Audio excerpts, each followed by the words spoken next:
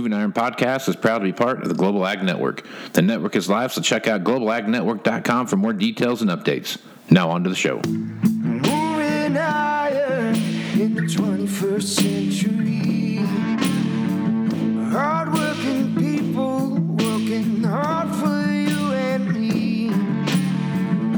Moving iron time and time again. Through the years you'll find us here. Moving iron. Good morning and welcome to Moving Iron Podcast Market Rundown with Chip Nellinger. Chip, how you doing, buddy? Doing well. How you doing, Casey? Man, if I was any better, Chip, I couldn't stand it. It's just things are just yeah. incredible. That's a good attitude, man. How things been? Have a good Easter? Had a great Easter. We had, and this is not exaggeration, but maybe the nicest Easter weekend and Easter day, maybe in a couple decades, if not ever. I mean, it was just beautiful. We didn't have a cloud in the sky Saturday or Sunday. Up near 80 degrees. It's just perfect. It's beautiful.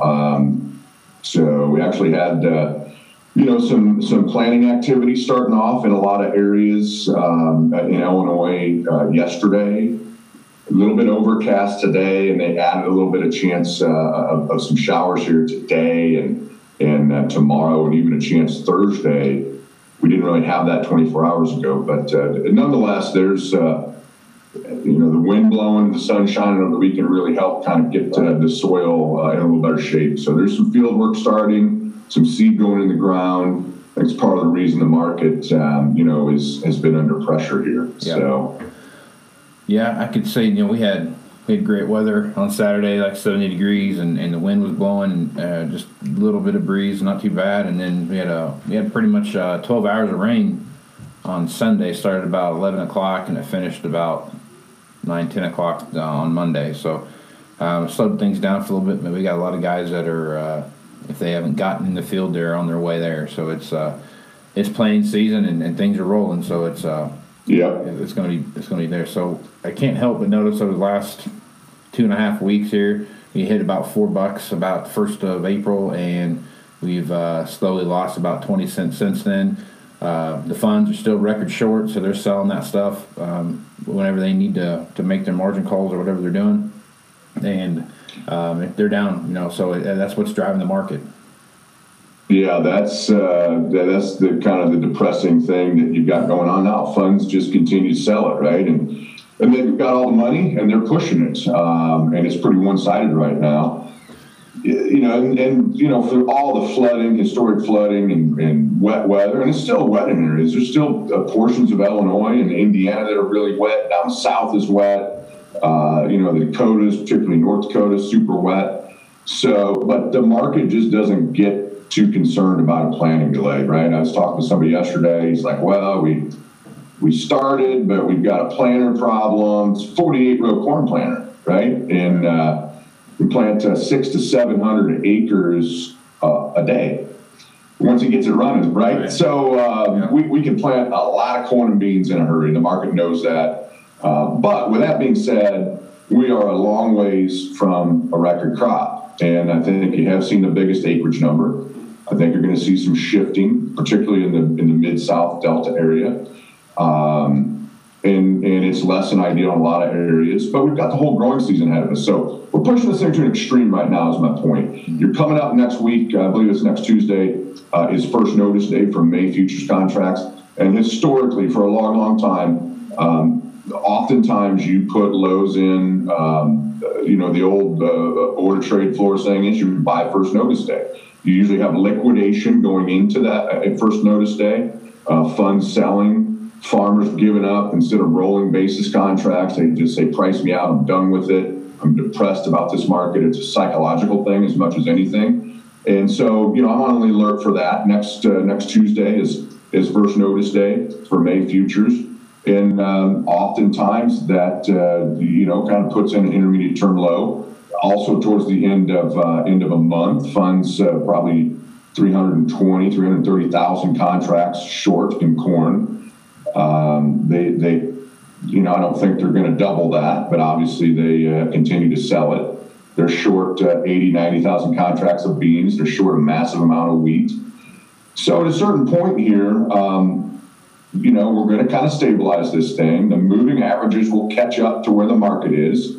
And then you'll have the next shoe that drops, probably when it's the most bearish, or where it appears the most bearish, where we have the crop in the ground and the weather patterns clear, and, the market will start rallying, and everybody will scratch their head and wonder why are we rallying, right? We have crop in the ground and it's up and growing, but it's just a function of the money flow. But the fundamentals will win in the end, but the funds have a lot of money and they'll push this thing, and they'll push it at times that it doesn't make sense. You just have to kind of follow the money, so to speak, follow the funds and what they're doing. Right now they're selling it, but they're not going to sell it forever, I don't think. And eventually they're going to want to get out of that. And eventually we're going to have a trade deal, and that might be the spark that's needed to get the funds, out of some stuff. So we'll have to see on that. Every day that goes by, every week that goes by, the press, the talk, the current administration says we're that much closer. We're getting close. We're real close. Any day now, Chip. Any day. Any day. Any second. And I do believe that. I think we're getting close, but the market doesn't care anymore. They've deferred that for almost a year now. Almost a year, yeah. Almost. Yeah. So. And it's like, well, what? Psychologically, it doesn't make a lot of sense, right? Well, why would the fund sell this thing when we're going to have this massive trade deal? Well, they've been selling it for 11, 12 months now, and they've got a lot of money made, and they know by default they're not going to get out on the low. They don't pick the top and they don't pick the bottom. They just want the middle 2/3 of the move. And so they know they're not going to get out on the bottom, and they're going to wait and see. When there's a trade deal, if it looks decent and there's a large amount of, U.S. ag products, particularly corn in there, then they might start getting out. But until then, seeing is believing, I guess. It's like the boy who cried wolf, and the market's sick of hearing about this trade deal that we're very close to. Well, that too, and the funds, they have people that know things that we don't, and they're going to be able to see things coming long before we see them coming. So they're going to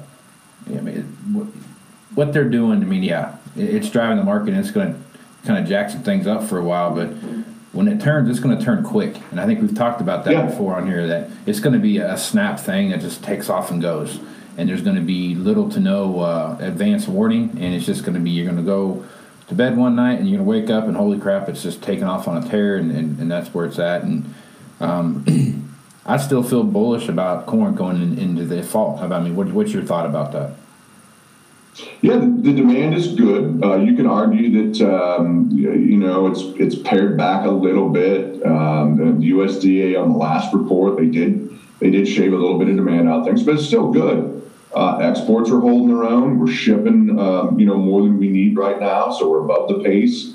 Crude oil, again, kind of knocking on the door of new highs in here. Yesterday it was up sharply. Here again overnight, it looks like it's up strong again. There's some issues with Iran. Ethanol profitability is back. It's the first time in a long, long time. We got a lot of animals on feed. What's happening in the hog market is probably going to spur expansion there from the U.S. Hog producer. Poultry is cranking as well, and so point being, there's a lot of demand out there. And I also think that you've seen the highest acreage number on corn that we're going to see on that end of March prospective plantings report. It's going to shrink from there. How much, we don't know, but that will help tighten things up a little bit. And we have to, the demand's so big, we have to have a record crop now. The market has plugged in about a 176 yield. We've only done that 2 times in history, and we can certainly do it. We can exceed that, but we're a long ways from having a 176 or higher yield harvested in the bin right now. So any threat at all to production, and that can be whatever that is, prevent plant, too hot, too dry, too wet, whatever it is, we could really see a spark. Here's the problem, though, and that's why you got to have a plan. We preach about having a plan, on this podcast all the time. And right now, you can almost sense it. There's a lot of give up, a lot of despair and depression about the market. So we're, basically corn's on contract lows now. Why would it ever rally? Funds are short, right? So the funds are short 300,000 contracts. I'd have to do a little more research, but I don't think there's ever been a time in modern history here, say the last 20 years, that the funds have held, number one, this short of a position this early on in the growing season, and number two, held it the entire length of the growing season and just stayed short all the way from the time we planted to the time we harvested and just kept the pressure on things here, right? So when the shoe does drop here and the funds start getting out of 300,000 contracts, it's going to rally the market. And psychologically, everyone's depressed about the market. They're going to sell the first rally. When December corn, new crop corn futures gets back to $4, everybody's going to sell that. And the funds will likely just be out of their short position. It'll rally the market 15, 20, 25 cents. Farmers are going to sell that. And the funds will just be, they don't just get out, right? They usually overshoot. They're going to go from a 300,000 short to 150, 200,000 long position. That's what they do. That's 500,000 contracts they're going to buy. I'm just throwing round numbers out here. So it's psychologically, it's setting the farmer up to sell early. And that's okay. He should. You need to sell at profitable levels. But there's also some potential opportunities here where you could be buying some cheap out of the money calls for that next rally to sell into. You could use puts instead of sales on the route. You have to build that in. Everyone's different, and you have to have a plan and be ready for that because it is really tough. But I can tell you right now, I agree with this is a long answer to what you asked. Yes, I think of anything, corn has a fair amount of upside potential here, unless it just goes perfect from start to finish, which isn't likely. And when the funds, get out and had their fill on the short side, it's likely they're going to flip to a long position. That's a lot of contracts they're going to buy. You spark that with, maybe some hot, dry weather somewhere. China's buying a bunch of corn. It could be a lot of things. The dollar drops, whatever it is. Might be something we can't even imagine right now that sparks a corn rally. It will happen, but you better have a plan, or it's gonna leave you frustrated as well, because you'll end up selling early and leaving 20, 30 cents on the table, and that feels just as bad as not having anything sold and watching corn go lower every day like we've been for the last couple of weeks here. Mm-hmm. So the other side of that, the flip side of that, with the China talk that we've talked about, whether it's corn or whatever else, with the African swine fever issue that we've seen out there, the demand for protein that they have in China right now is as high as it's ever been, and they filled that with pork. Well, they've lost, estimates up to 40% of their pork herd that's out there right now. So, in my opinion, the next best thing out there that's got a really good potential upside, just because of the numbers that are out on the market, is beef. So, talk about the cattle market and what you see happening there. Yeah, well, the cattle, cash cattle have been fairly strong in here, holding their own. We're past the point where we typically have a seasonal top. And some of that's because of the horrible weather that we've had, all winter long, and start spring out here. It just too much snow, too much rain, horrible feeding conditions. The funds are loaded up. Essentially, they're record long in cattle. And the cattle market has been leaking a little bit. We just opened. We're kind of unchanged in here. I could see a little bit of a break in cattle, but I think it's going to be temporary. And quietly, I think that the beef market has had a lot of support from pork. You're not at record highs, but you had a $20 run straight up in basically a month. And in hog, pork prices have just skyrocketed. Obviously that's pretty well publicized with what's happened and is happening in China, and they've been major purchasers of U.S. pork. But absolutely, poultry as well as beef are going to, in the long run, benefit a little bit from this surge higher in pork. God forbid we ever get that here. A lot of people are saying it's not. Yeah. It's not if, it's when. I know there's lots of diligence being put out right now, security-wise, biosecurity-wise, to prevent that. But it's a scary thing out there because there's no real fix to it that they found yet. Obviously, it's ongoing in Asia and spreading. Yeah. Vietnam has it. It's kind of spreading with Asia as the bullseye. Yeah. And hopefully it doesn't come here. But I do think longer term beef is pretty well supported. I think if this continues and China continues to buy U.S. pork, that you're likely eventually going to see all-time record high hog and pork prices here domestically. That's going to breed expansion, not only here but other parts of the world. That increases feed demand. So, and even China, when they get that figured out or it slows down a little bit, they're going to repopulate. They're going to go on a buying spree here when that happens. Ramp up their meal usage and their corn usage. So the back end of this is going to be good for demand on the grain and corn and meal side. It's going to be good for pork prices. Obviously, it has been. I think that's going to continue to support us, and it's going to spill over and help support the poultry and the beef markets as well. So it's an unprecedented thing, and you can't. I was telling somebody last week, you can't just go back and say, well, the last time this happened, hog prices went here and it affected cattle like this.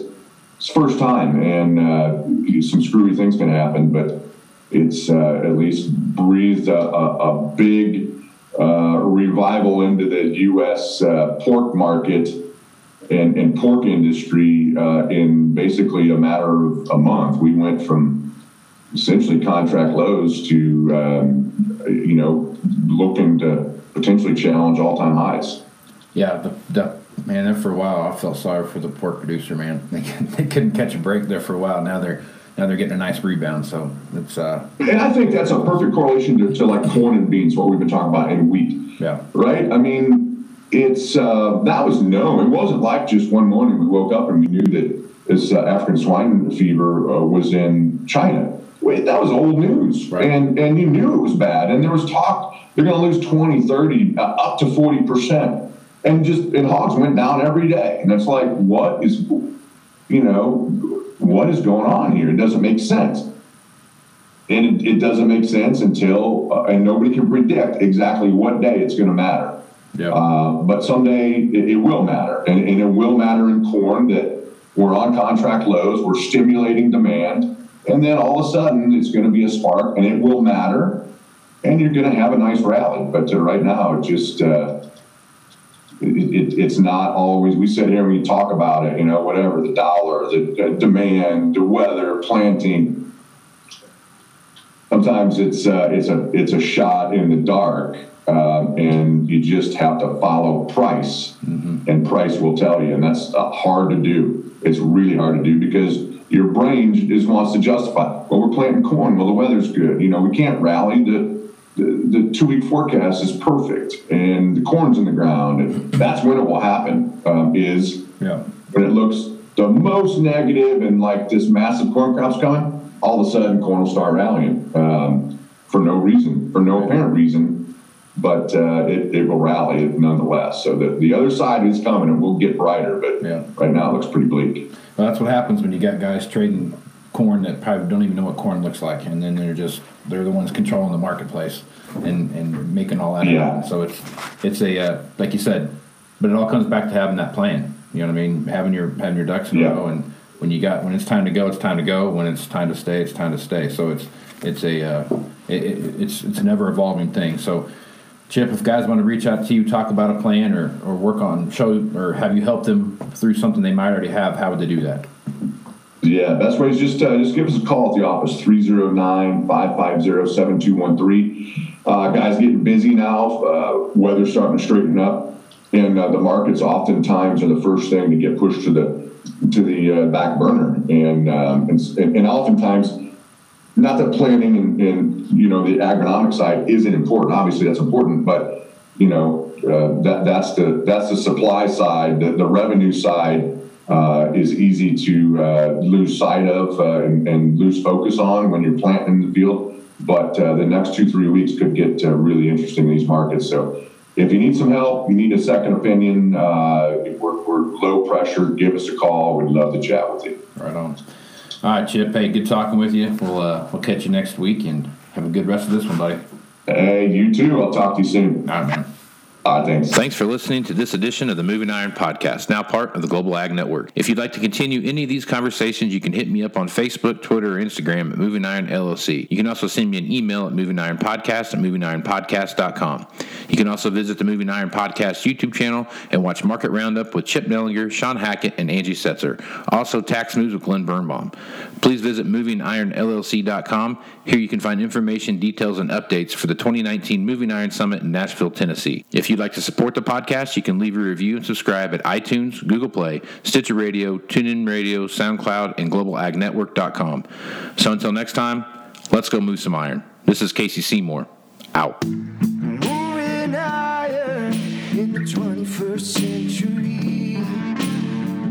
Hard-working people working hard for you and me.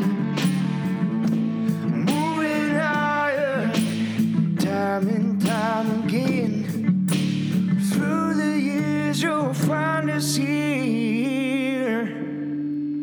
Moving